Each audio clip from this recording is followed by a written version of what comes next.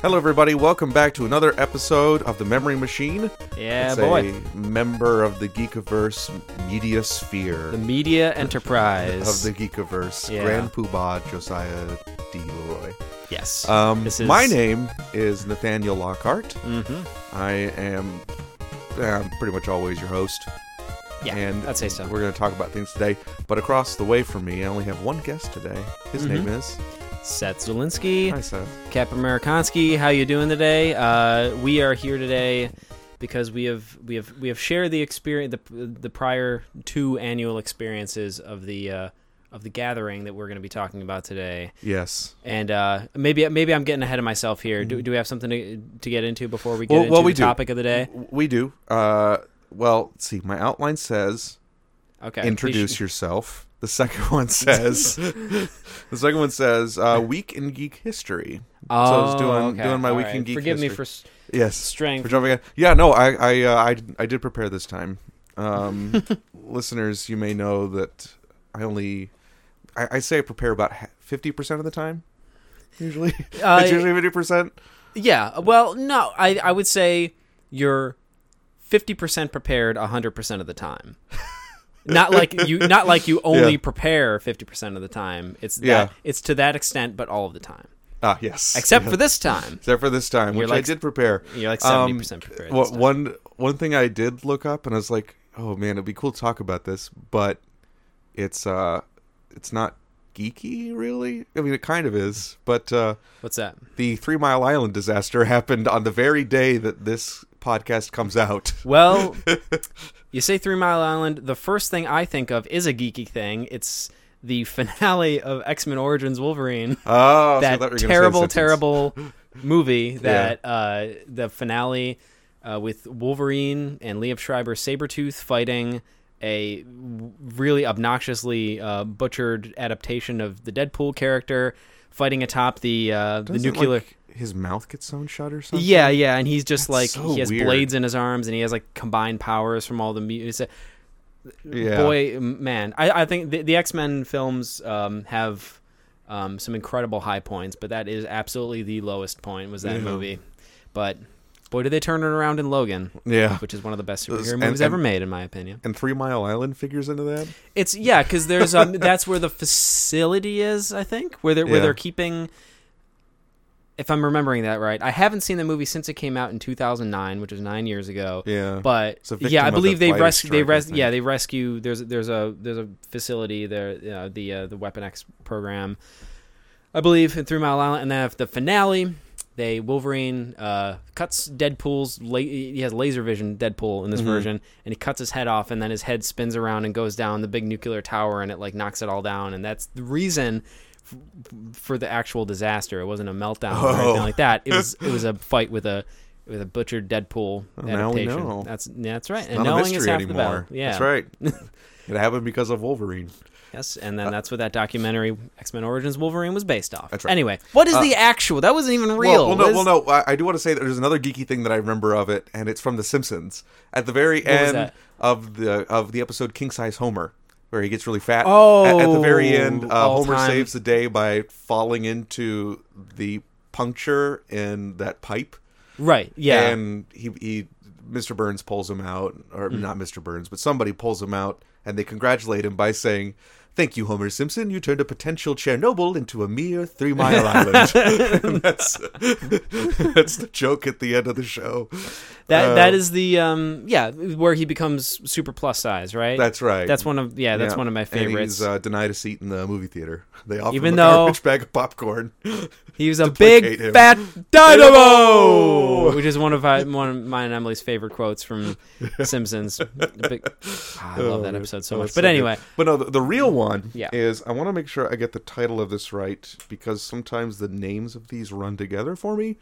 But this week, it was March 21st in 1970, the immortal classic that I've never seen, so I can't verify, Gamera vs. Jiger comes out. Okay. Oh, we had a Pavlok here. Yeah, right. Yep. I have not seen this one. I haven't seen a lot of the Gamera ones. Frankly, the monster looks similar to other monsters. Jiger? Jiger. Is Jiger what it sounds like? Is it a jaguar tiger? No. He looks a lot like... Did Napoleon Dynamite create this? It looks a lot like the monster. I mean, if for whatever reason you know your Gamera monsters, and I don't know why you would, except if you were me or Pavlok or whatever. Yeah. But James Rolfe. He looks a lot. Yeah, he looks a lot like Baragon, which looks a lot like Zigra. So they all look kind of together. They all have sort of like. The names of Gamera monsters are the worst. They're not good. Jiger. When I saw that you wrote that on the outline, I thought like, oh, did he misspell jaguar? Nope. That's the spelling. It's Jiger. It's Jiger, and it's yeah. Gamera monster names are so nondescript. Yeah. Like when I say King Ghidorah or Rodan or Mothra, like the images conjure in your mind. Yeah. When I say Zigra, like you're just like, what is that?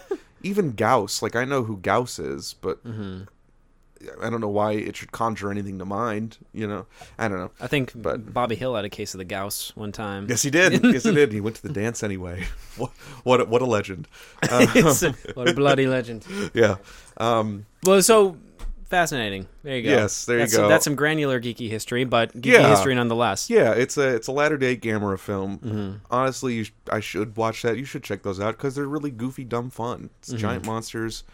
Would Pavlok think they were dumb fun, or would he take them serious? Was it serious fun for Pavlok? Would he take offense to what you just said? I don't know. He takes these pretty seriously. It's Gamera, though. Like, it's 70s Gamera. Like, if you do take those seriously, I don't know what to think of you. Like, I think he'd be... I mean, well, put it this way.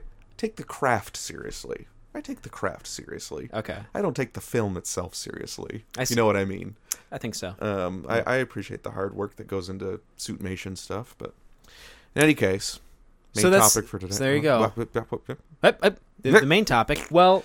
Yeah. What is the main topic? Main topic of today is the Midwest Gaming Classic. Yes, that's why I'm drinking this bottle of Yuengling, which is from an 18-pack that we bought at last year's Gaming Classic. Yes, we did, and we brought it over. That's right. So I'm breaking out the it's very yeasty and it's vintage. It's yeah, exactly. And 2017 vintage. What is the So I've been to the past 2 Midwest Gaming Classics with you now, but you've been going for how much longer? Like, what's your personal experience with it? Let's see. And what is it? Also, we should tell the audience. Let's start with what is it. The Midwest Gaming Classic is one of the premier retro gaming conventions in the United States. All right. I would say it ranks up there with your Portland Retro Gaming Expo, California Extreme, Free Play for Florida. It's very high on that list. It's enormous, and it covers every little bit of retro gaming goodness that you could think of, from the earliest days of the Magnavox Odyssey and Pong, all the way up to, I guess PS3 is represented, but that's not really retro. I mean, to be honest, modern game, you can get PS4 and Switch stuff there. Yeah, I mean, yeah, it's so you're it's right. really all of gaming, even though there is a focus on more old school analog stuff, but there's a wide variety in between there. I mean, they really cover. Like, you can find for yourself a British ZX81 computer. You could also find a Japanese PC Engine. Yeah. You could also find the Exidy Sorcerer computer. You can find Neo Geo stuff. Electromechanical pinball machines up the wazoo. Yeah, arcade machine parts, or just the most common like Nintendo, Super Nintendo stuff that you'd be looking for. Right. It really is just a giant love fest for this stuff, and it's a lot of fun. Let's see. My first Midwest Gaming Classic. I suppose we should start by just saying our con history in general, like what. If whatever video game convention. Have you been to any video game conventions before the Midwest Gaming Not really. I've mostly been to like comic and movie conventions. Okay. I used to go every year with my brother to the Toronto, the Hobby Star Fan Expo in Toronto. It was like at the end of every summer. We went to that every year for like 10 years or so. my first year, I had the honor of fainting in line to see Warwick Davis. Oh man! And then his wife kind of looked after me. She is also little, and they had a newborn there, and she looked after me. She gave me some water, and it was very nice, and it was very weird and surreal. But yeah, so that was the beginning of my con history. But then since then, I'd gone to that one a lot. I'd gone to some small local kind of mostly comic oriented conventions in the Buffalo area, and more recently been actually involved behind the scenes a little bit with conventions, since Geekiverse has been more and more tied in with the Dave and Adams, who run Nickel City Con, which is growing year by year. Yeah, it's been wonderful. I mean, we've done other the Geekiverse has done other cons in the year. We've done Buffalo Comic Con and Soup Fest and Erie Comic Con, and we're trying to branch out and stuff like that. But Nickel City Con is one we've been more and more heavily involved with, and last year you and me got to hang out with James Rolfe, Angry Video Game Nerd, and some other people, and he was a joy to spend time with. I can't believe he was willing to hang out with us. Yeah, I know. He was very chill, because we hosted his panel. But then he was, we were like, we're going out. Do you feel like coming out? And he surprisingly said yes 2 nights in a row. He went out to dinner with us. Yeah, super cool. He's very genial. He's very not at all like the character he portrays. No, he's very mild-mannered. Yeah, yes, he has is. A dual identity that way. Mm-hmm. So, but yeah, basically that's the gist of my con coverage and how it's evolved. Well, how about you? Well, I went to my first video game convention when I was 14, I believe. 13 or 14. It was April 2001. Philly Classic. It was Philly Classic 3 in King of Prussia, Pennsylvania. And that was a huge one. I remember walking in, as I was 14 years old, walking in and hearing Donkey Kong on the ColecoVision played at a very high volume, and just thinking, these are my people. This is my place. Like, this is where I belong. And I stayed till the very end. I mean, it was open, I think, for almost 10 hours. There was not 10 hours worth of stuff there, but I demanded that we stay until 8 o'clock. I think because I knew that, this is the only place I'd been where where I felt truly with my people. Yeah, right. It was a really new thing for you. Yeah.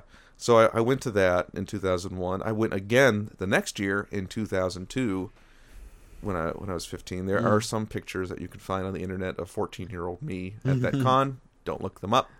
Well, sure, we won't do that. Yeah. Thanks for telling us exactly what to look for.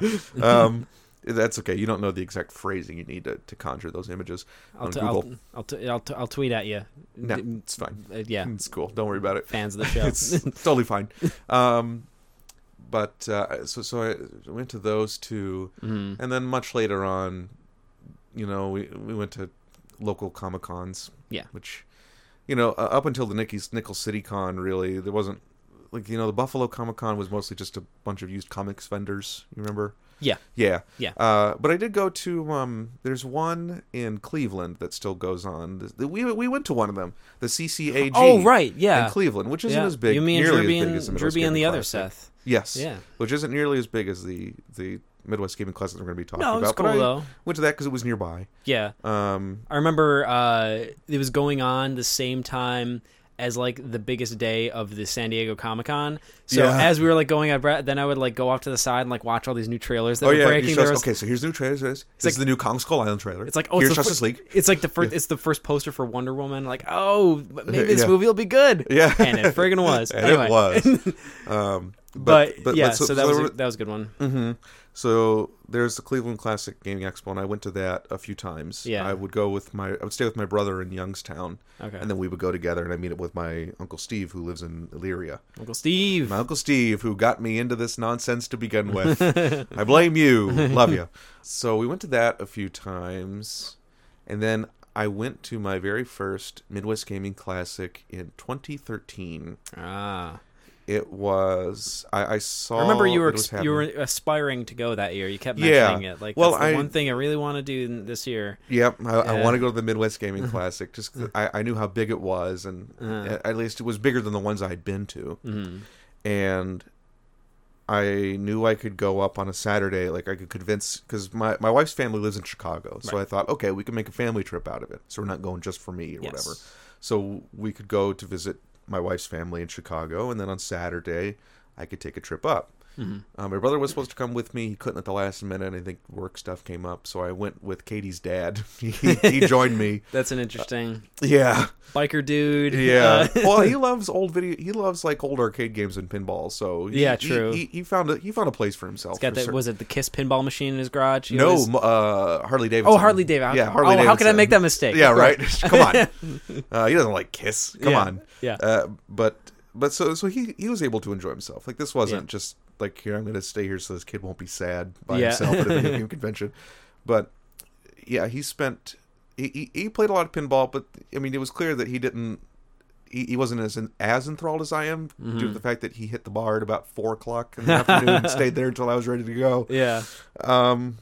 Just chatting with anybody who would sit next to him, you know. It's just what he does. It's just what he does. You ever go to a bar, he'll meet 15 new people. It's the kind of person he is. But so that happened about 2 years I went 2013. I couldn't go up on 2014 because of work, and then I went up again in 2015. Yes. And then I think 2016 is the first year I went with you. You came because with me and my wife Emily came with you guys, and me and Emily got our first tattoos out there in Chicago from your sister-in-law's guy Wendell out there, and I got my Foxhound tattoo. So and then we went for one day to the Midwest Gaming Classic, which was a really good time. Although the year after that for me was like, you know, we decided to stay the whole weekend, and I was really by the end of the weekend I was really surprised how much of a difference that made with the experience, because I know you and I have talked about this before, but getting to because when we're there for one day, I'm focusing more on like the vendor area and stuff like that, but you're there for the whole weekend and you can meander around and browse around and stuff, but then you can look around at a lot of the smaller areas. You can take your time looking through the old console museum.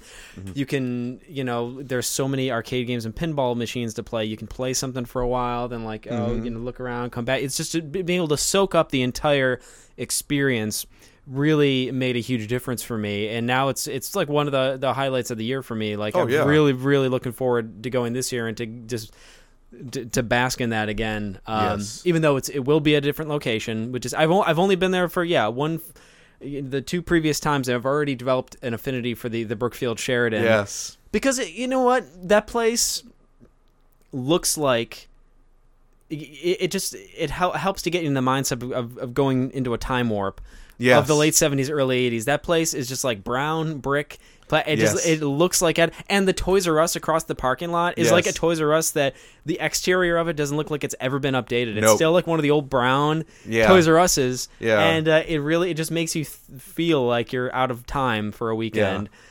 So in a sense, I'll miss a lot about the Brookfield Sheridan, but the whole gig is growing. So now they're going into the full blown convention center. And is it still in Brookfield or it's in downtown Milwaukee? Oh, it's in Milwaukee, right? Yeah, that's right. Downtown Milwaukee. Yeah, and we got a connecting hotel this time around. That's right. Oh man, thanks to you really facilitating all this. Yeah, I was just too excited. I couldn't I could not think about it. As soon as I saw the Facebook post that said tickets are on sale, I was like, I gotta buy now. Yeah, I gotta buy now. I have to know that I'm going. Full weekend, VIP night Friday night, the hotel room right in the place. Yeah. So in case we run into that guy again, we can party with him for a bit.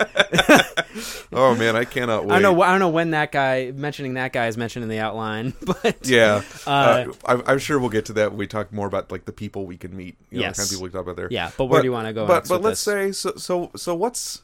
I want to talk about what is really cool about this place, and I think probably the place to start would be the vendor area, because that's where I start. The shopping is like a big thing for me. Yeah, it is. Yeah. And the Brookfield Sheridan, it used to be. There's a ballroom in the Brookfield Sheridan where they had all the arcade games for a few years, but before that was the vendor area, and there was no tent. Huh. And the console museum was the arcade. I see. And the console museum instead was in one of those joining conference rooms down the hall. Yeah, I can see that. Yeah, and it just blew up. There was no way to contain it anymore. Yeah. But the vendor hall has a lot of cool stuff, and you can find anything. Sometimes, I mean, a lot of people have said it's overpriced, which, you know, but you can bargain. You could say, like, hey, if I buy these two things, will you give me a deal? I mean, compared to if you're, you know, buying just straight from someone dealing out online. Yeah, I think that's no kind of nature of that kind of thing. Yeah, absolutely. Yep. And, you know, with the case, if you're buying old, you know, collector's items especially, I think there's a, you know, being able to look at something up close and see everything that's going on with it is important. So I value that. So, but yeah, I mean, it's the vendor area, besides obviously a lot of old video game stuff, but there's like collectibles, there's toys, there's people who develop their own, you know, there's the guy who has like the custom chiptune set up. There's the people who, there's Shoot First cosplay who make custom lightsabers and Star Wars accessories. So it just kind of really awesome. Like, I don't give it this, Shoot First. I don't say this about them as a dig, that they look homemade. Yeah. Which is how it should look for Star Wars, because in Star Wars, I suppose canonically in a lot of ways, they are homemade. So it makes sense. No, absolutely. They should look that way. They should have a more rustic look, you know? Yeah, so it's absolutely... And they do that. And that is not a dig. That is a high compliment that they make them look that way. Yeah. But it kind of, it's very focused on gaming and, you know, older gaming. But it's really it tends to run the gamut of just broad geekdom stuff. So there's buy like so little much perler sprites. I mean, you can buy those. You can buy the people do artwork. For a while, they don't. I don't think they banned this from their vendor area, but you could get like hacked games and reproduction carts and things like that. That was gone this past year, wasn't it? Yeah, because I got some hacks. They kicked those out. I got a Super Nintendo Shadow Repro and the Castlevania hack that's God of War 2 based, and there's a lot of stuff I was thinking about. I didn't know they were just for legal reasons. Yeah, because of the gray legality of it, they were just like, better not mess with, you know. Oh, bummer. Well, let's not mess. I know, because I was looking at a copy of GG Aleste. What's that? Which is excuse me. It was a the hell, Nate. I know, sorry. It's a shooter for the Master System that never came out here. Okay. And I wanted to get that repro, and I was thinking, $40. I don't know if I could spend that on a reproduction cart. Maybe next year. Yeah. And then, lo and behold, it wasn't there. You dumbass! I know, I missed out. Oh, it was awful. And now you'll just have to download it onto your Raspberry Pi, like some kind of hacker, like some kind of Russian hacker, some kind of degenerate, degenerate emulation, some Ellen degenerate. I think that's what my dad used to call Ellen in the 90s. Ellen degenerate. And she came out as because gay. She was gay. Because my dad is very conservative and he's over 70. He's 80, isn't he? Yeah, he's over 80. He's over 80. So it's just one of those things. It's like, there you go. Shows your age. That casual sexism and racism. But anyway, he's a great guy. Anyway, but there's some I don't agree with it. Some of the beliefs. Anyway. But yeah, you can find all kinds of cool stuff like that there. I mean, what were some of your favorite finds digging through in the Midwest Gaming Classic in the vendor area? Let me think. The past 2 years. I mean, some of the I got some cool PS1 games last time. Some common stuff like the two Tenchu games, and also Jackie Chan Stunt Master, which was a cool, slightly more rare game that you don't really ever see in like normal. We have a small retro chain here in Buffalo called Oogie Games, and it's the kind of thing you don't see pop up very often, and. I tend to, lean towards like PlayStation-based stuff, and I'm going to be doing that even more heavily this year with the new series we'll have coming up. But I got like this cool old drawer, this PlayStation branded drawer to keep a bunch of games. Oh, and, I remember that. And there was cool. Was it a Philo Barnhart? The guys. Yes, I got Philo some. Barnhart. Got some. You and me got drawings for our wives from him, which we'll talk about him more when we come to the people. So that was really cool, and I think I got some. I got some Metal Gear Solid Revoltech figures. These like hyper articulated, stylized, cool figures. I pick up a lot of collectibles like that. So Yeah. There's my my Make Konami Great Again hat. Yeah, which looks too much like a Trump hat for me to ever wear, but I have it. Which people came. I remember people came up to me. We were at the bar and we were hanging out, and they was like, "Dude, I saw you with that red hat," and I thought like, "Oh man, is he gonna get beat up?" But then I read what was on the hat, and it was like, "Okay, cool." Yeah. I gotta disclaim whenever I wear it out. It's like it's not ever worth wearing. It's a satire. It's because, parody. Yeah, exactly. It's not even a comment on Trump or anything. It's a comment on solely on Konami not making games anymore. Yeah, except for Metal Gear Survive. I don't know. I'm not really up to date with that stuff. Yeah. It's they're in a bit of a sorry state in far as how they're treating their licenses. They're either making things that aren't really what the fan base wants, or they're making nothing at all. In the case of Castlevania or Contra and all these great games. Hopefully they sell their licenses off to. I would love to see PlayStation buy the licenses. I don't think Konami would sell them because they don't care about them, it seems, but they still can make them money through pachinko machines, which is is an actual thing. They just use the licenses for gambling machines and stuff like that. But I would love to see a different company just buy the licenses so that somebody else would make a good pachinko machines is another thing you could find at the Midwest Gaming Classic. Speaking of which, they do have those there. But in terms of things you could buy, it's cool stuff you've gotten. You've gotten so much. Let's see. I got a boxed copy of Jumpman for the Atari 8-bit computers. I found a TRS-80 deluxe joystick for my TRS-80 color computer, which is. Those are good joysticks. Gee whiz, I found so much stuff. I bought most of my Famicom games from... Yeah, you got Kid Dracula last year. I got Kid Dracula, yeah, that game's great. Or Boku Dracula-kun, if you're going to be a pedant about it. So I got that. I picked up a lot of cool old Famicom stuff. Yeah. Was Joy Mecha Fight from there? Did you ever play Joy Mecha Fight with me? Yes. Yeah. It kind of has really interesting controls, and it's it's a fighting game for the NES that doesn't suck. Yeah, it's really it's interesting though. It's very different. Yes, I did play that one with you. Yeah, Joy Mecha Fight is sweet. Yeah. And there's always somebody there with a lot of Famicom games that you could buy. I think I got Gradius 2 doing that. Well, I met someone there who was really into Famicom collecting, and she was just like, "You gotta get Salamander. You gotta find Salamander because it has this weird blue translucent cartridge." Was that the girl who does the Pearl pixel art? No, that was the Splatterhouse champion. Oh yes. That was the woman who has the she did world's the high score. She did the Retronauts panel. That's right. Yeah.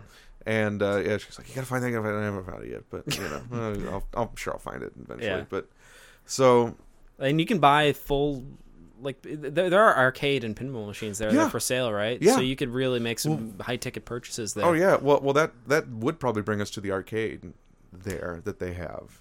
If you want to talk about the arcade. Topically, you mean? Yeah, topically. You want to talk about the arcade? Yeah. The arcade is a huge space on the basement level. I don't know where it'll be this year, but who knows? It's a huge amount of pinball machines and arcade games, stuff that we don't really have any real arcades in the Buffalo area. This isn't like Chicago. Really. They have we have Dave & Buster's. in Rochester, there is the Playhouse, which is a barcade. Yeah. Which it's not very big. We don't have any barcades in Buffalo yet, unfortunately. Well, we do have Pocketeer Billiards, which has pinball. There's no video arcade. I see. There's no video games, but they have a lot of pinball machines. Oh, okay. I didn't know that. I haven't been there yet. I really want to go. I've been dying to go for forever. Yeah.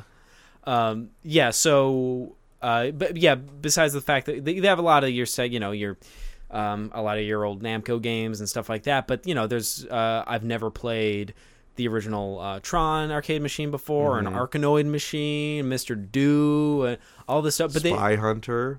They didn't have Spy Hunter. I want to play Spy Hunter in the arcade is kind of the only way to play that game without it being too it's still super hard to play in the arcade, but the control scheme is so sensitive and attuned to the arcade control scheme that playing it any other way it just isn't quite the same. It doesn't quite translate to home console. The look in your eyes when you're playing Spy Hunter is like, I am James Bond.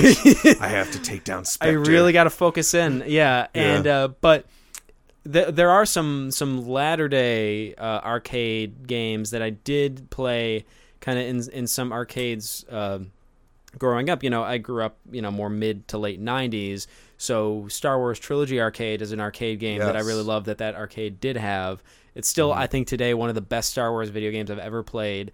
You have the joystick to play the flight stuff. There's lightsaber fights and all this kind of. So that's great. So it's a really wide gamut and a lot of pinball machines. The newer stuff that what is the is it William? What is the arcade? Stern. Yeah. And but they have some older machines too, and that's something I'm never really exposed to. So it's really fascinating getting to play those old pinball games and everything like that. So.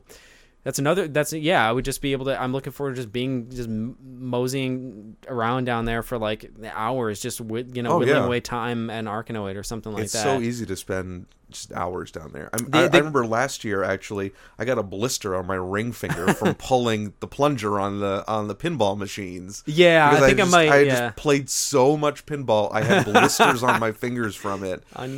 Blisters on ye fingers. And they're all in free play, obviously. And it seems like there were like people on site to deal with any technical issues that came up. Oh right? yeah, well, a lot of people just know that stuff as a hobby. They've been taking care of these machines for decades. They sell the parts there, and so they just know. And I don't even know if a lot of them are professionals. They've worked with these machines for so long that they just know. Yeah. And that's another fun thing too, is to look around and see the machines that are being worked on, because you can see people work on them real time, and you can see what makes these machines tick. Yeah. And for something like those old electromechanical ones from the 60s and 70s, and you just look in there like, my God, there is no computer, and you need this many logic relays, these bulky, clicky logic relays to calculate score. It's amazing. Yeah. It's incredible. Mm-hmm. I love seeing that. Aztec is my favorite pinball machine. I'm always very excited when that one shows up. Yeah. Because it's very fast paced, but it still has like all the electromechanical machinery going on. So you hear actual bells and the clicking of the score wheel and that kind of stuff. Yeah. But they also have, like you said, they have the new pinball. Stern had their brand new Batman 66 pinball machine. Yeah, which is so much fun. Yeah. There's an arcade there's a mall arcade in the McKinley Mall. By where Andy lives. Yeah. There's a little arcade. It isn't very big, but it has a row of pinball machines, and they have Batman 66. Wait, what? And Ghostbusters. Wait, what in the McKinley Mall has an arcade?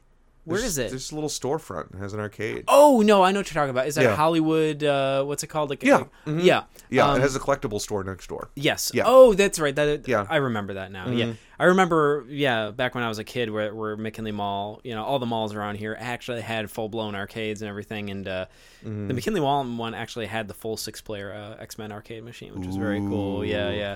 But in any event, arcade, that's another great... what else is there to see and do that you want to touch on? Well, you do get to... See, I don't know how they're going to do this when they move it to the larger convention center. Right. But in the Brookfield location, you had the vendor tent, which was a large white tent outside. In the parking lot. In the parking lot. Yeah.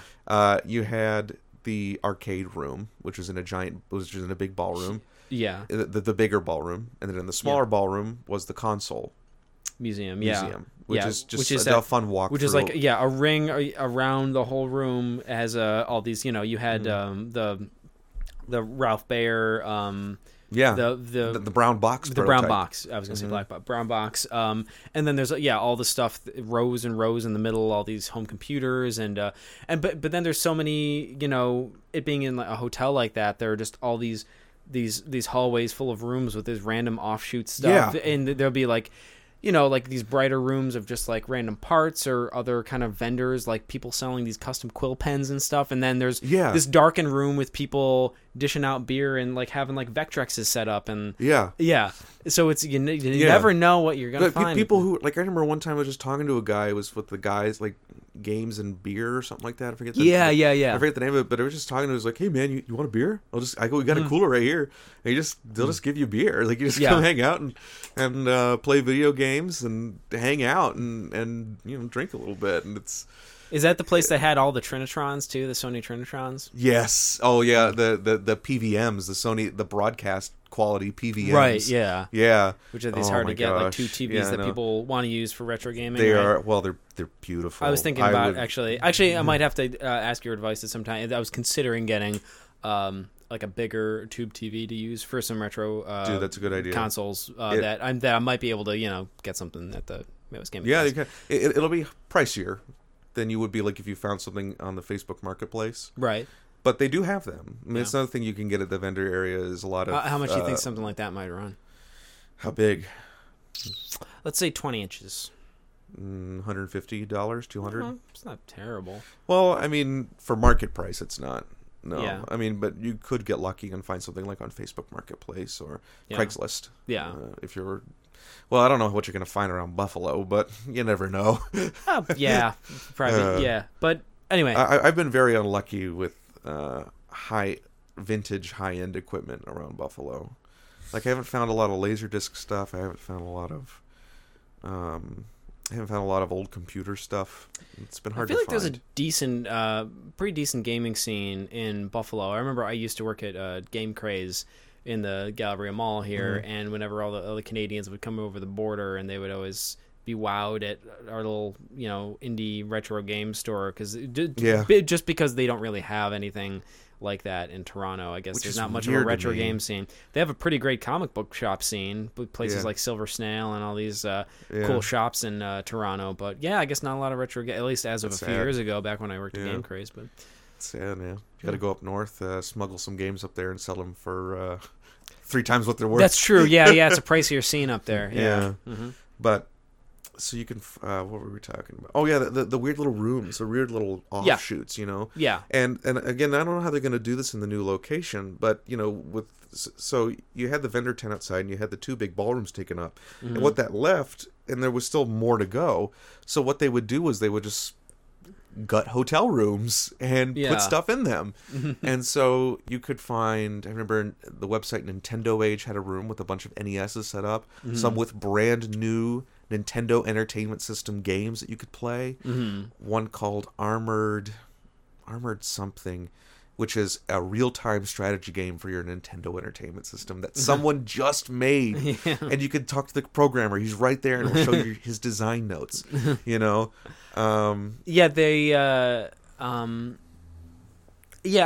was looking a little bit at just the features of the new place, and it's like a convention hall. So I imagine like like a Buffalo Convention Center, and there'll probably be like one huge main area that I would imagine would maybe be for the vendor area, and then there's like some conference room type, areas that are will probably be. I'm just starting to picture where everything might be, but I think the Pie Factory guys are going to actually be in the vendor area this year. Are they really? Instead of they've just been in a random corner. I know, right? The past 2 years we've gone. Well, the first year was like I think they had a great spot for foot traffic for the first. They did, because they were on the first floor, right on this corner, right when you're going into like the pinball arcade area. And then last year they're like off a stairway in the basement. So you never know where those guys are going to pop up. Yeah, right.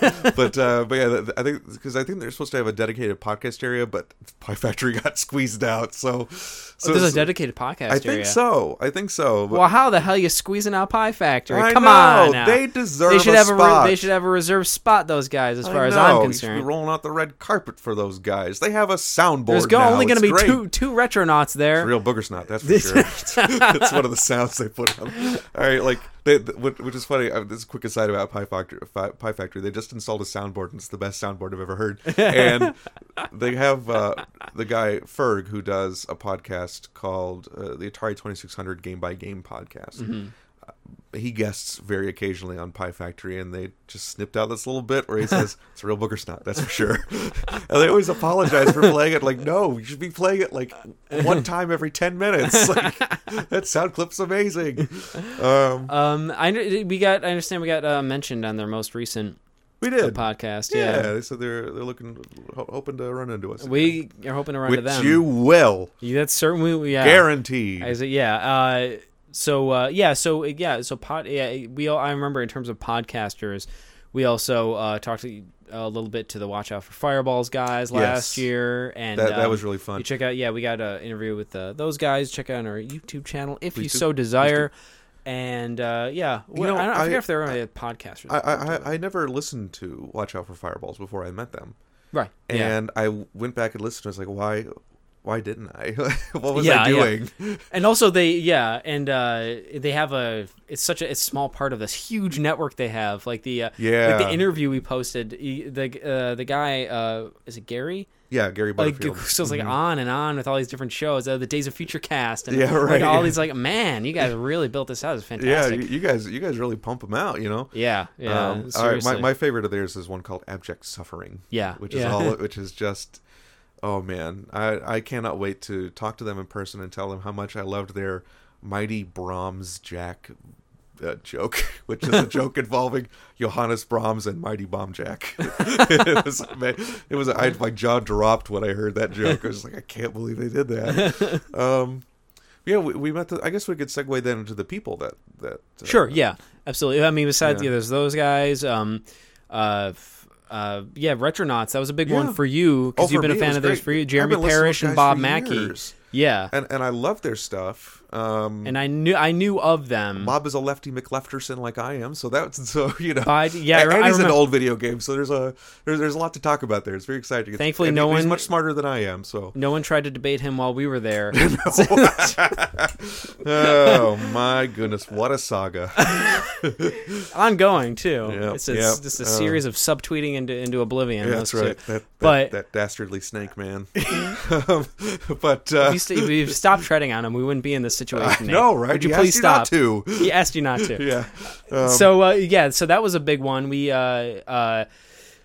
saw them speak, the previous year, but last year we actually got to, they did a meet and greet with the fans, and they actually hung out and everything. And from what we understand, Jeremy Parrish was like dead tired, but he was still out there talking to people, hanging out. Apparently, after we had left, like he crashed. He crashed real hard. And that's what he told me, but you could just tell. Look at his eyes, like I've been doing this too old. I've been too well dressed for too long of a day to be doing this at this hour. Which he was. It's like, you are the best dressed person here. You got your sports jacket on and your nice shirt. Does he have it posted on his Twitter or somewhere, like taking Dapper back away from the alt-right or something? That's great. I love that. Yeah. So but they'll be there. They were very nice to talk to. They were very nice. And they were. They'll both be there again this year, right? And they had the Splatterhouse guys with them too. Yes, I believe Caitlin was the one, and there was a fella. The other one, he was a male. He was yes, I know. I follow him on Twitter. I should remember. Boy guy there. Wasn't I want to say Kevin. We're just gonna say. I'm so sorry if you're listening to this. We're gonna say his name is Dave Oy. I'm not very good with names. His name is Dave Oy. Dave Oy. Yeah.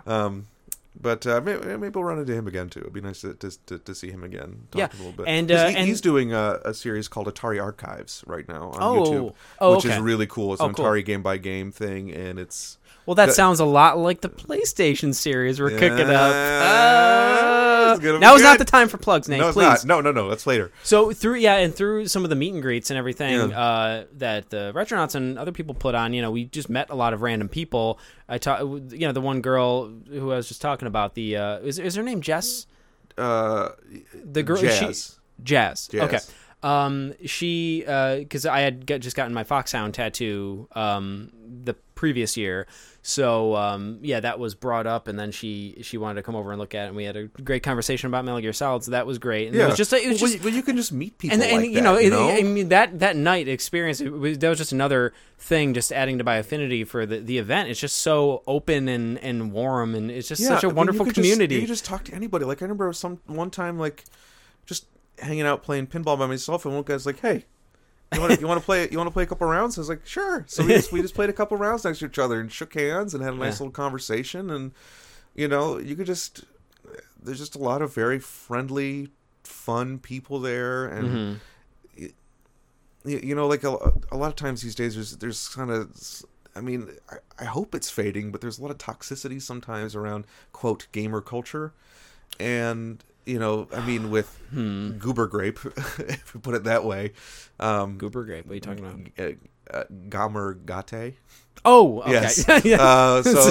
So there's that, but there's none of that there. Like, there's no. No, I didn't sense any of that at all. It was just very welcoming. It's just everybody's there to have fun, and there are people who are just into all kinds of different things, but just doesn't matter. Like, you just, I'm not particularly into the PlayStation era of video games, but.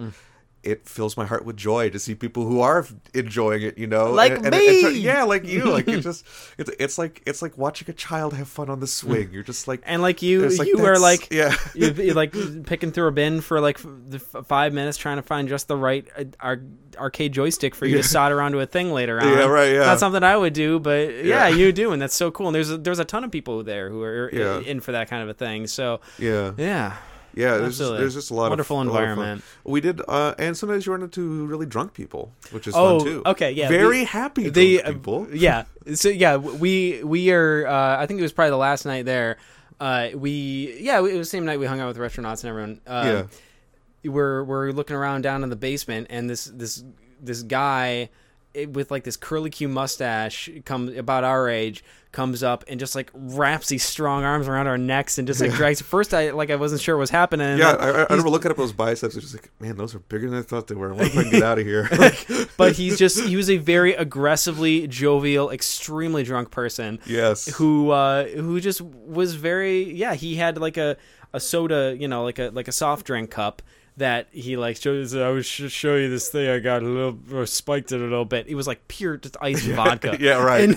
And but he was really not. And we got a cup. I don't remember if I ever posted any of those pictures. We got a couple. We got one picture of us like all just smiling together. Another picture of he said he wanted to flex. He wanted to flex his muscles for a picture.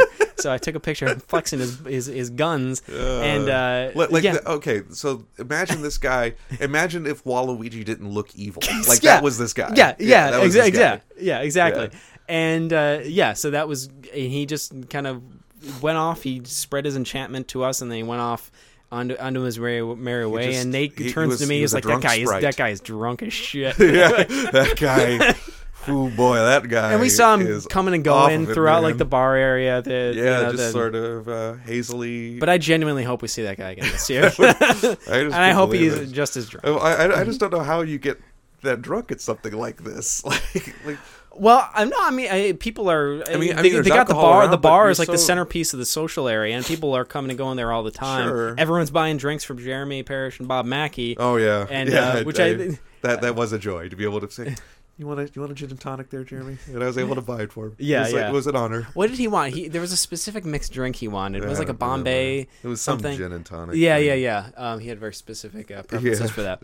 So yeah. Sorry, I hope I don't sound like a creep about it, but I just remember that it was just very memorable because I listened to those guys for years. And finally, just be able to talk to them, and that they were just as nice and just as smart, in person was just really cool. It was. Yeah. That's just a fun thing to be able to commiserate with people who share that passion and whom share that passion as strongly as you do. And in the case of them, probably even more than I do. Because I don't make a living off of it like they do. But so it's just it's a lot of fun. A lot of cool. I do think that might actually be my favorite part of the Midwest Gaming Classic is the people. Because you just get to meet and talk to so many people of different backgrounds, of different interests, and you make new friends. You follow new people on Twitter, There's also there's some other miscellaneous people, some special guests. You had Mr. as we mentioned earlier, Philo Barnhart. You want to talk about Philo Barnhart? Yes, please. You want me to talk about him? Oh yeah, you would be able to speak to this much. Yeah, more. Philo Barnhart is there, and he was mainly there. His main video game connection there is he animated. He was part of the Don Bluth studio when they animated the Laserdisc video arcade games, Dragon's Lair and Space Ace. He worked on those too, and did a little presentation about it, which is really cool to see. I got to. He was on before Watch Out for Fireballs, and I got to see him draw, in person and talk about working on those games for Don Bluth in the early '80s, which is really cool. But this guy has just been all over the animation map. He worked for Disney in the early 80s and the early 90s. He worked for Filmation, you know. I mean, he didn't have to work for, luckily he wasn't in the slums of Filmation's TV department, but you know, so he got to work on the feature films. He worked for those guys. He worked for Don Bluth. It was really cool to watch. I just watched the 1983 Winnie the Pooh short, Winnie the Pooh in a Day for Eeyore. And on there it's a list of assistant animators, and there's Philo Barnhart's name, and I'm able to point at it to Teddy, to my 3-year-old son, and be like, I know that guy. And I met the guy that worked on that guy who worked on this movie, you know. And it's just really cool to be able to say that and I think his dad also worked for Disney back then, and has stories about like meeting Milt Kahl and Ward Kimball and you know, the legendary animators. And he's just more than happy to talk to you about it. More than happy. Philo Barnhart was a very sweet, very helpful soft-spoken, man. very soft-spoken, very quiet man. But he was next to that guy who was like his hype man. Yeah, right. And he was our hype man in the video. Yeah. We have a little clip of him going like, Geekiverse something for your mind, or like, something. See it, watch it, taste it, smell it. Yeah, put it in your mind, put it in your brain hole. Yeah, something and like he's that. Just this guy's the exact opposite of Philo Barnhart. I think he did like a panel with Philo Barnhart or something. Yes, he did, and he was his hype man for that. I think he's like Philo Barnhart's Tyler Durden. Yeah, right. What a comparison. And who else? Is there anyone else you want to mention? Oh, well, Sven Guli's there. I mean, I haven't met him there. He's usually pretty. He wasn't there busy. Last year, was he? Yeah, he was. He was there last year. He's been there since I've been going. I don't remember. Wow, I didn't. He judges the cosplay contest. Oh, yeah, he does the cosplay contest. I see. Sven Guli, what a man! Yeah, I love seeing him on Saturdays when I could get the antenna signal. Some of the cast from the original Mortal Kombat games, some of the motion capture actors. Oh, yes. Please tell us. Please tell us. Yeah, so we had the guys who played Shang Tsung and Johnny Cage. Oh, let me see if I can remember their names. Is it Dan Pacina or Chris? I always mix up the name with Chris Messina, the guy who is the doctor on Mindy Project. But it might be Daniel Pacina. And then real quick, yeah. The guy who with the Splatterhouse high score who does Atari Archives, Kevin Bunch. Kevin what? Kevin Bunch. Kevin Bunch. Yes. All right. Kevin. His content is bunches of fun. It really is. Oh, it's so stupid. He's probably heard that a million times. I'm sorry. So yeah, Johnny Cage and Shang Tsung guys, they were there hanging out for a while. They were hanging out and meet and greets with the fans again afterward. So and also the actors from the original video captured actors from the original Mortal Kombat games for Johnny Cage and Shang Tsung. That is Daniel Pacina and Philip Ahn, respectively. They were there hanging out in one of the areas for the weekend. They were also doing a meet and greet with the fans and everything. You got invited to his party? We got invited to some after party that we didn't end up going to, but Bob Mackey did. Yeah, he told us about it. He was like, it was weird, but it was fun. Yeah, so... yeah, that was I think those guys might be there again this year too, so that would be cool. So yeah, that was a lot of the people that I recall. There are probably even more guests, esteemed guests there that I'm not recalling at the moment. Like Jeff Lee, the creator of Q*bert, was there. Oh yeah, people who worked on Rampage. The one guy, the one game developer who is friends of the Pie Factory show.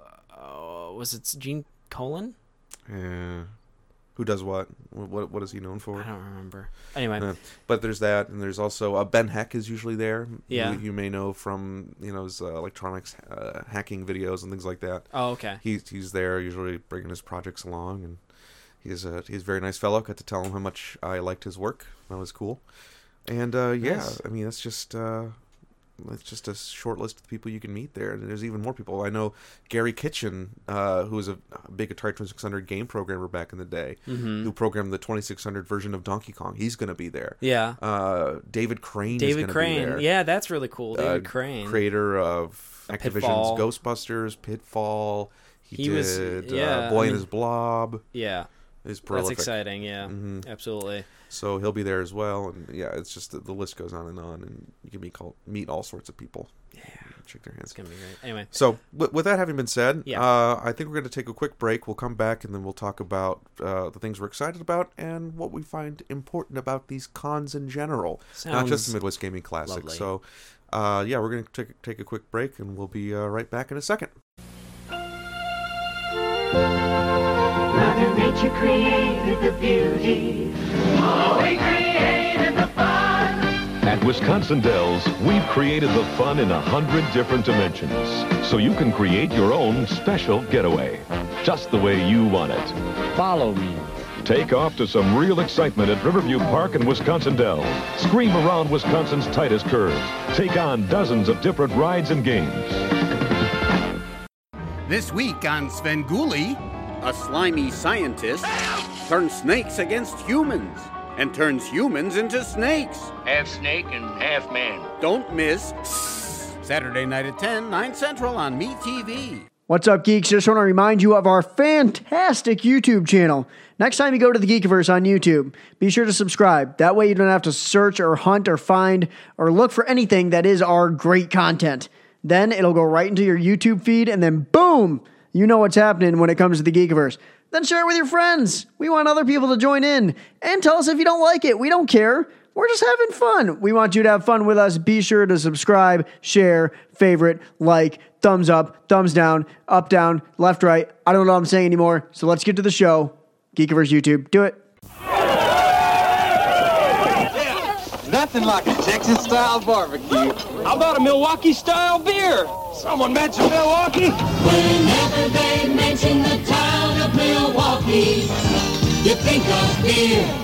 And the one to count on is old Milwaukee beer. The great taste of Old Milwaukee is something you can count on. We take the time to brew it right. That's why every Old Milwaukee beer tastes as great as its name. Old Milwaukee.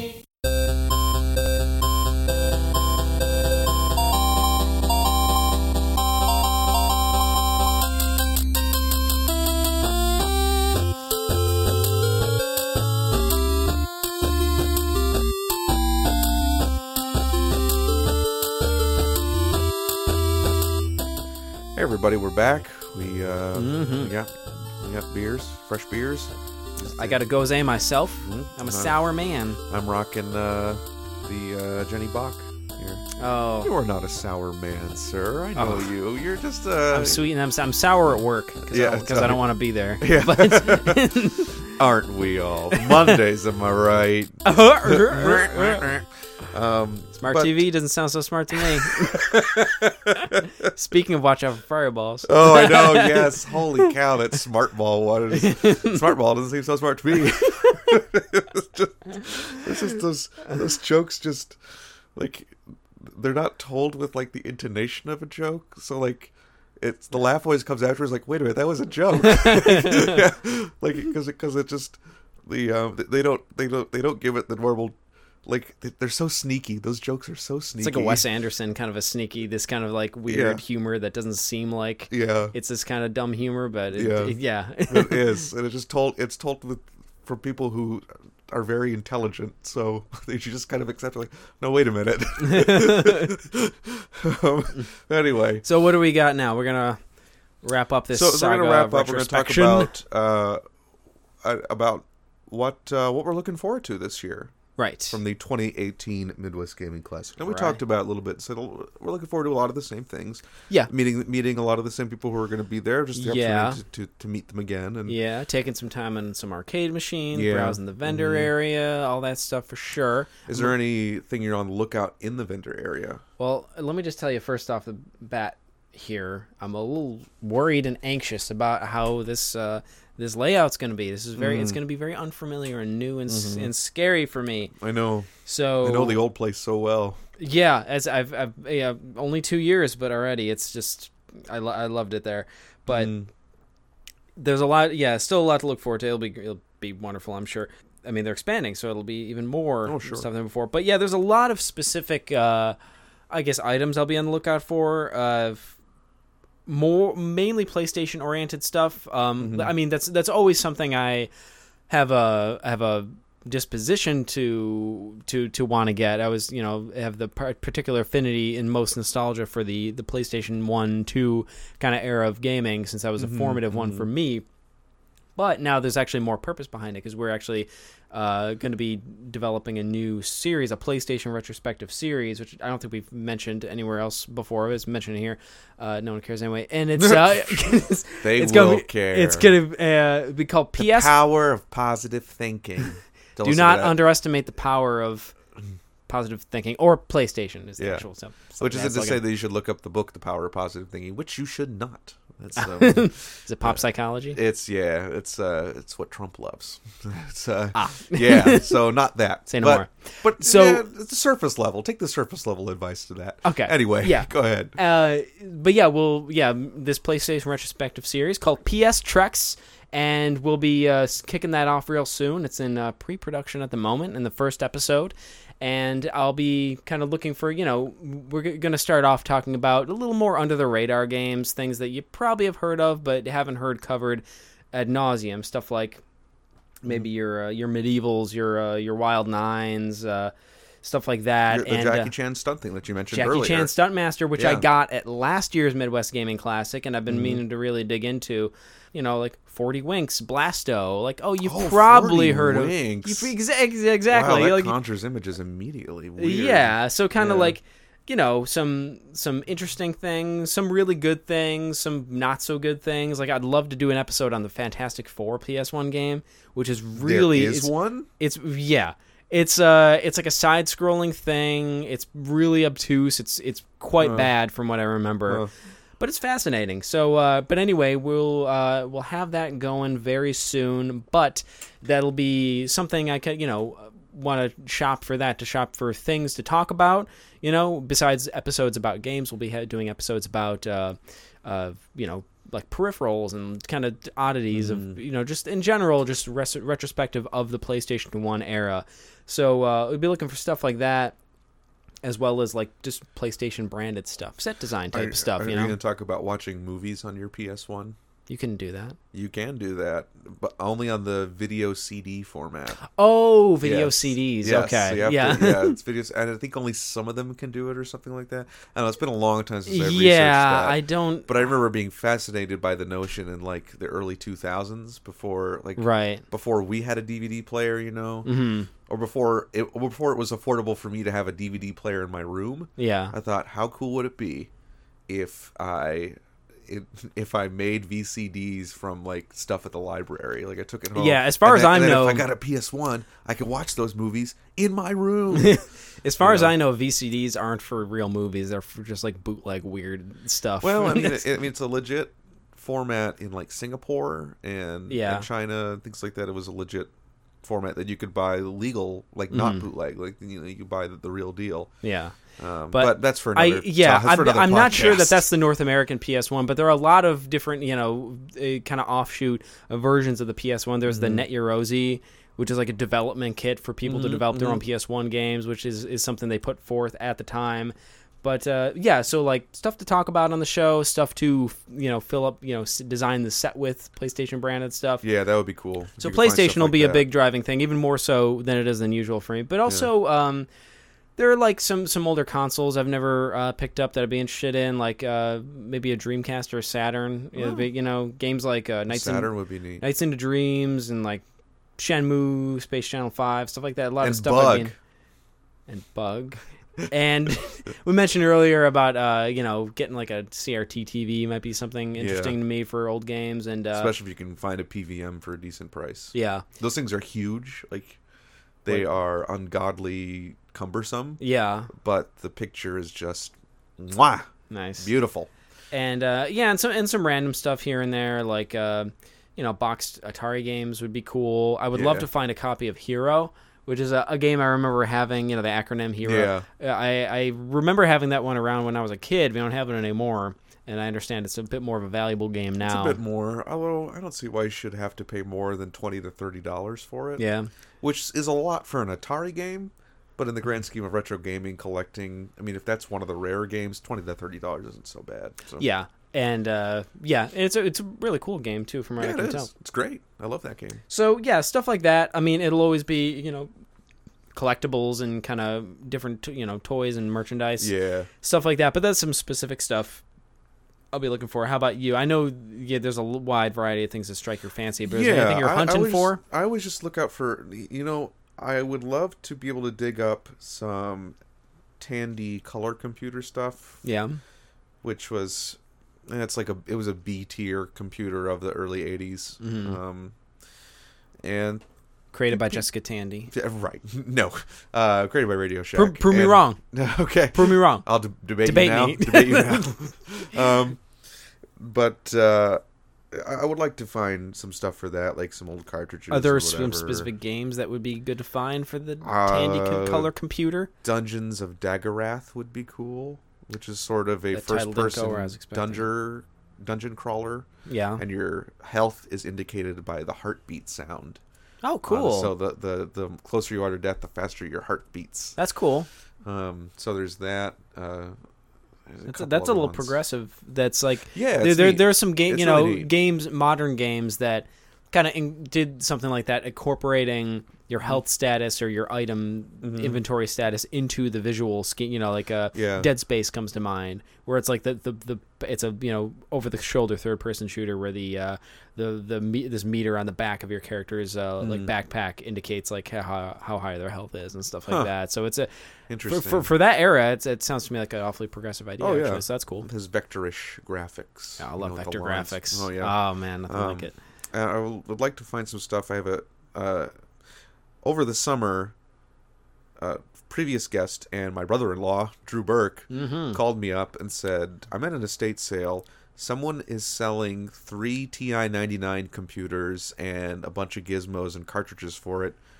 Do you want it if I can get it for a good price? And I said, sure. How are you going to get it? What are you going to get for it? And he's like, I'm thinking I could get it for $30. And I was like, all right, twist my arm. So he came in with this big Tupperware thing full of TI-99 computer stuff, and I have 3 of them. 2 of them work, 1 of them doesn't. Okay.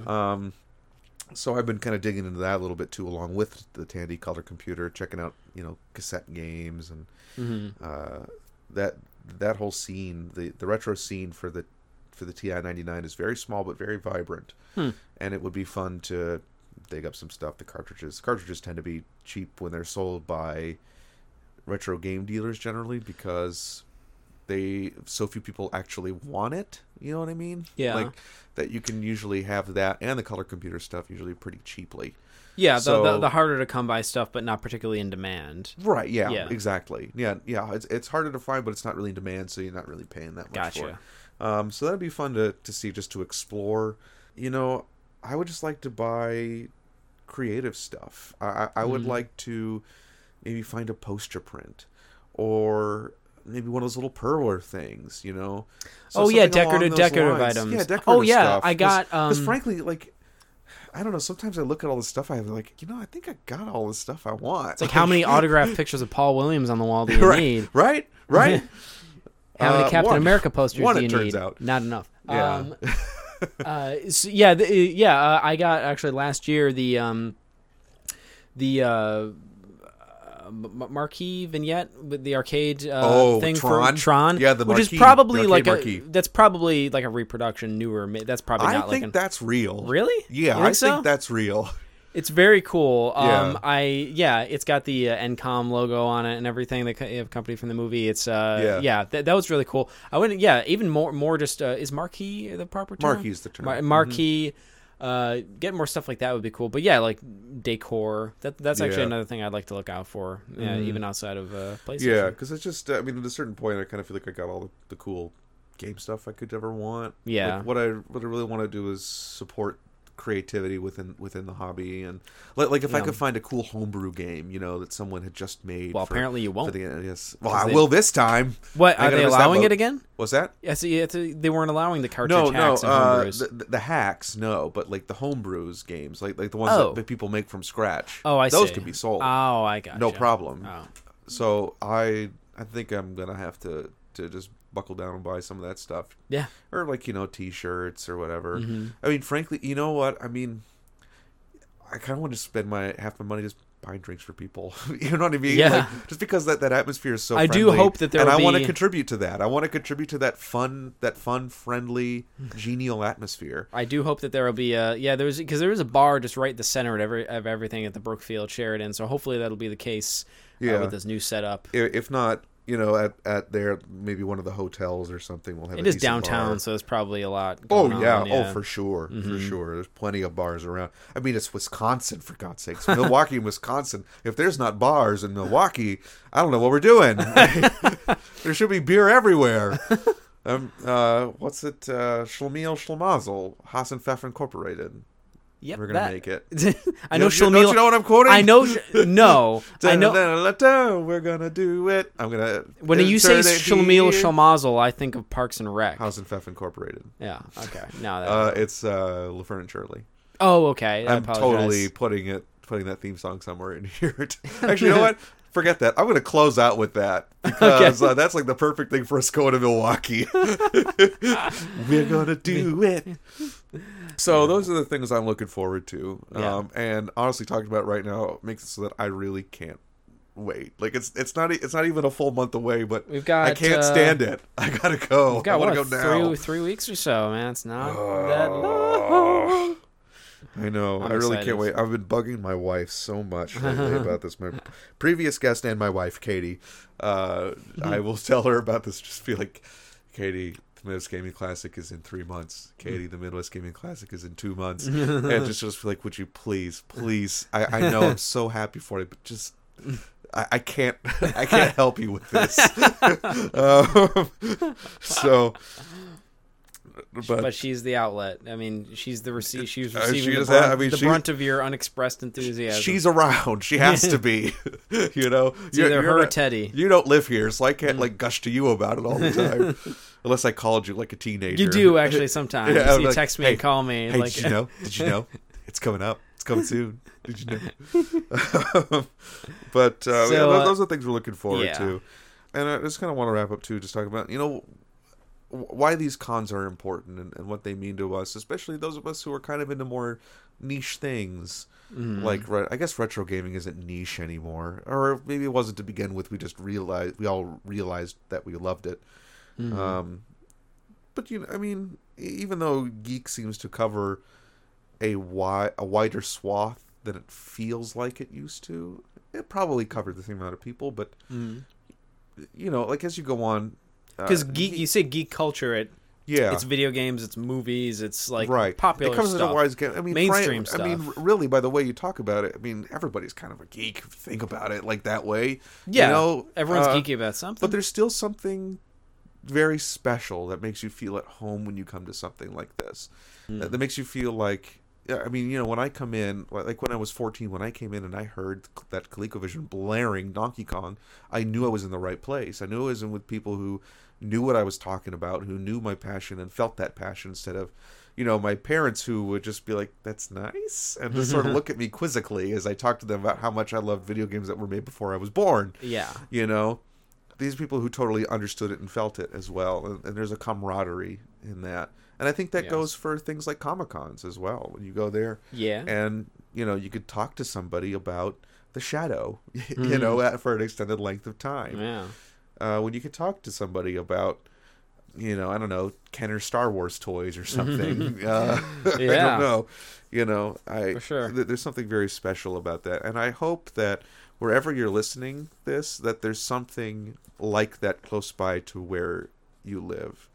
I really would encourage you to get to a con and just revel in it. Be with your people. I mean, whether that's video games, whether that's old movies. I know there's one very close to here, Cinecon. There's a cinema convention. Where's that? And there's one in Syracuse. Cinevent is the one in Columbus, I think, but it's old classic movie stuff. But yeah, whatever that passion is. If you're into knitting, hi Mary. If you're into knitting, maybe there's like a con out there for you too, and just so you can be there and really be able to connect with people who share that passion and really I don't know. I encourage you to seek that stuff out. Maybe you're into YA. Hi, honey. Yeah, right. Maybe you're into that. Speaking of which, Emily, I'm going to get you on a podcast one of these days. You and Trey Whittish and somebody else from the Geekiverse. Amanda, maybe? Yeah. I think that was her. Are we talking about YA? We're talking about YA. Just got to get a. Hey. You got to get a. We got to get a podcast on them just talking about young adult literature because like Emily is a dang expert on that stuff. She certainly is. She lives and breathes that stuff. Yeah, and in terms of the reading of it and the writing of it, I know that's certainly something that Emily has an interest in, and her sister is is done writing as well. So yeah, absolutely. Yeah, find your people, man. But well said.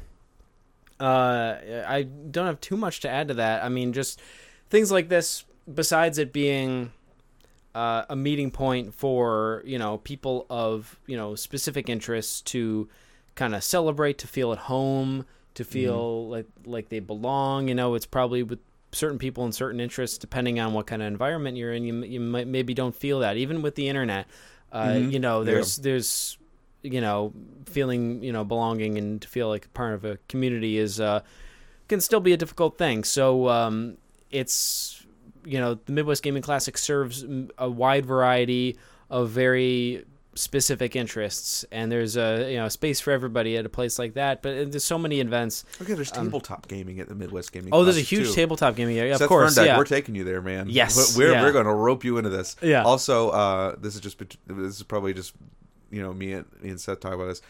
Andy says he's going to try his damnedest to come with us. Oh yeah, that'd be great. Get Drew out there. Drew would gosh, be. Could you imagine Drew belongs out Drew there in that place? Drew is like the young version of that guy who was next to Philo Barnhart. Yeah, right. Yeah. With a little bit more tact. Yeah. So.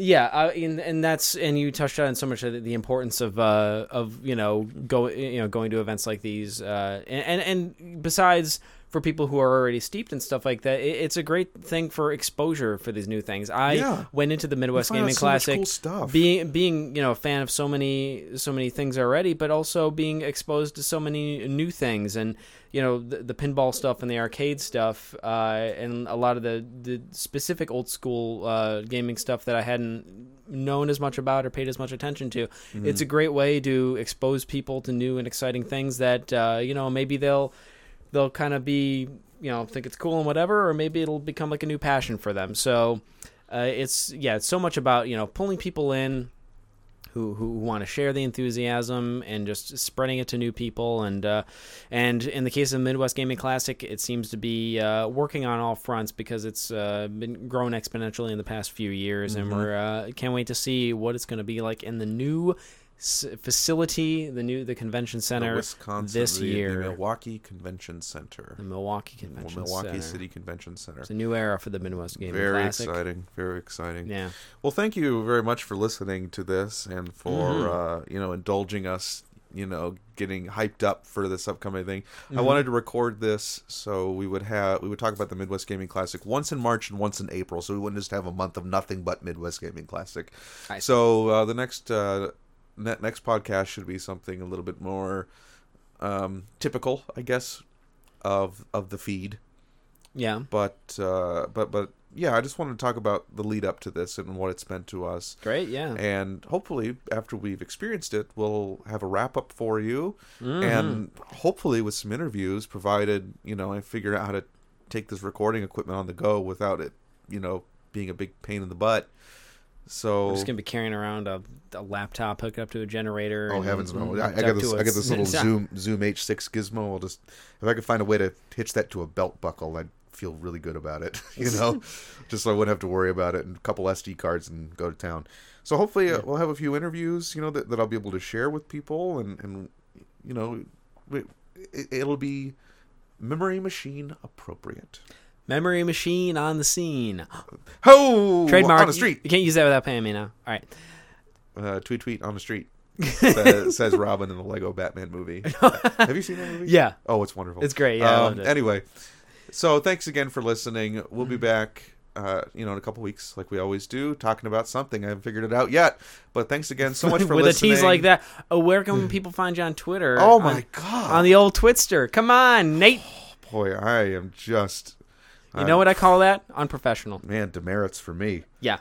So my name is Nate Lockhart. You can follow me at Nate_Lockhart. I love to tweet about old video games, old movies, all that kind of stuff. And new politics. And how sad I am about the state of the world. And sad and angry. Man, what a lovely soup. Well, that's a Twitter handle you should get. What a soup. Sad and angry. Dish the Nate_Lockhart is sad and angry. Sad. That has to be taken. Sad_angry. Yeah, boy, what a soup, Twitter soup that is. Old video games and political anger. You got yourself a stew right there. That's right. Where can we find you? My name is Seth, and you can find me on Twitter at CapAmerikanski. You can look forward to some upcoming video content. I'm primarily doing video stuff here on the channel. If you weren't already aware, we'll have some new Defense Theater coming up for you. We'll have that new PlayStation retrospective series that we mentioned. That'll be really cool. Maybe even some new kind of interesting ideas coming out. Me and Nate used to make silent films together, inspired by the works of Chaplin and Harold Lloyd and Buster Keaton, and we might be bringing that to the channel with a little bit of a geek flavor. Old times. So look forward to that at some point. But that PlayStation thing will be coming pretty soon. But Twitter, CapAmerikanski, and of course you can follow the Geekiverse on all sorts of social media platforms. On Twitter at _Geekiverse, and Facebook, YouTube, the Geekiverse. We were able to get rid of the underscore and everything except Twitter. Instagram. Lame. Check us out. Yep. And look forward to the next day of your life, because it's important to us. That's right. That's right. Live every day. Take us out, Nate. Taking us out is Laverne and Shirley. Love you, girls, and love you too. Bye.